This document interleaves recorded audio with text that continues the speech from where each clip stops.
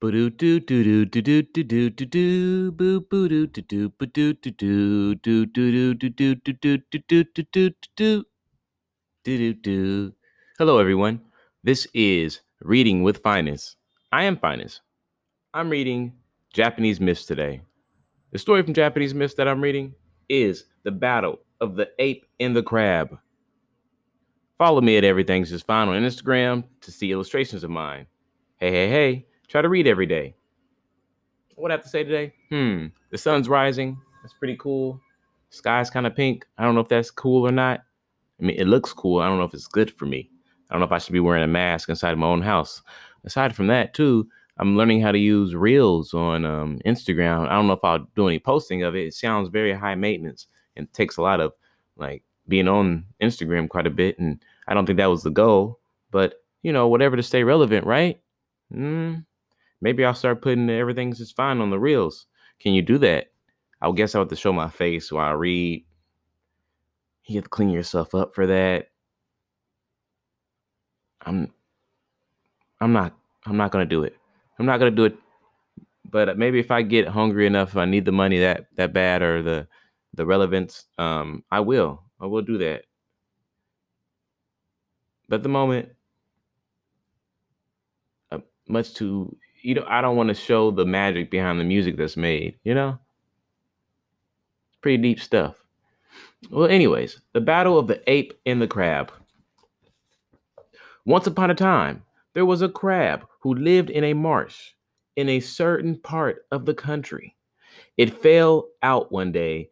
It fell out one day that the crab, having picked up a rice cake, an ape who had got a nasty hard persimmon seed, came up and begged the crab to make an exchange with him. The crab, who was a simple minded creature, agreed to this proposal, and they each went their way, the ape chuckling to himself at the good bargain which he had made.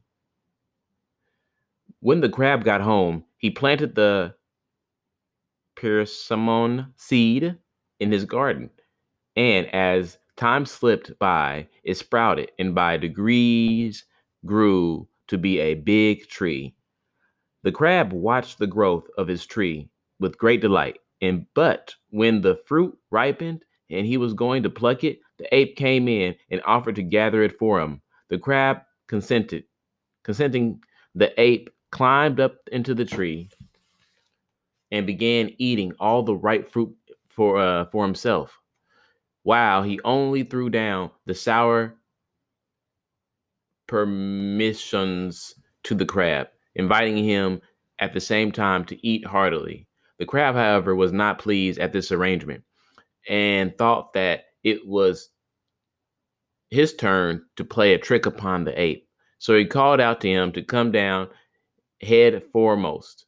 The ape did as he was bid, and as he crawled down head foremost, the ripe fruit all came tumbling out of his pocket, and the crab, having picked up the per- permossons, ran off and hid himself in a hole. The ape, seeing this, lay in ambush, and as soon as the crab crept out of his hiding place, gave him a sound durbing and went home. Just at this time, a friendly egg and a bee, who were the apprentices of a certain rice mortar, happened to pass this way, and seeing the crab uh, piteous condition, tied up his wounds, and having escorted him home, began to lay plans to be revenged upon the cruel ape.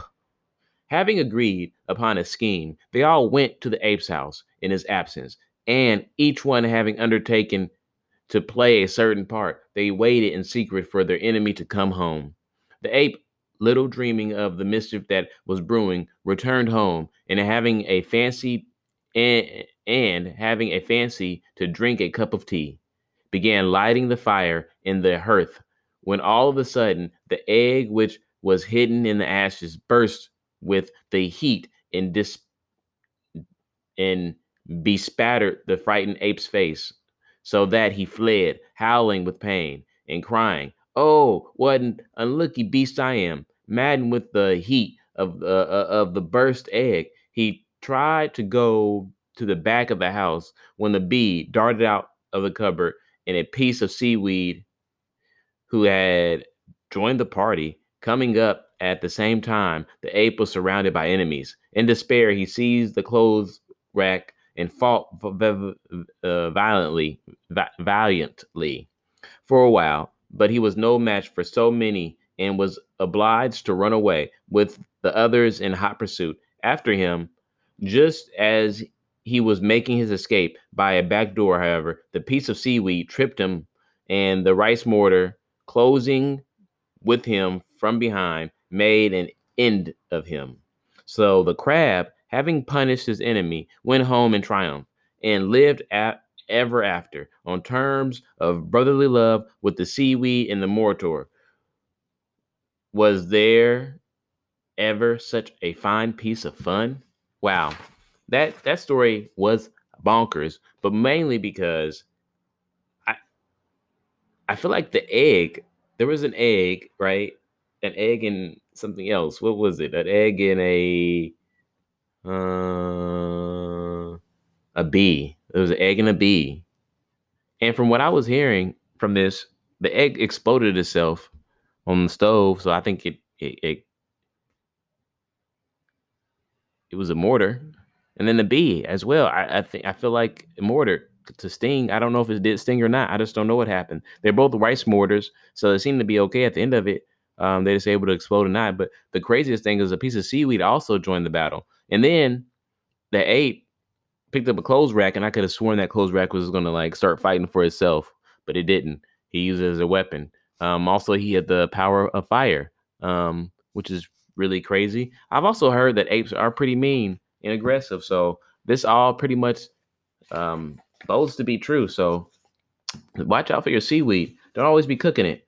Ask about its feelings before you cook it and eat it, because it may be alive and it may trip you up. Okay, there may be an ambush right where you're sitting or standing or walking right now. You never know.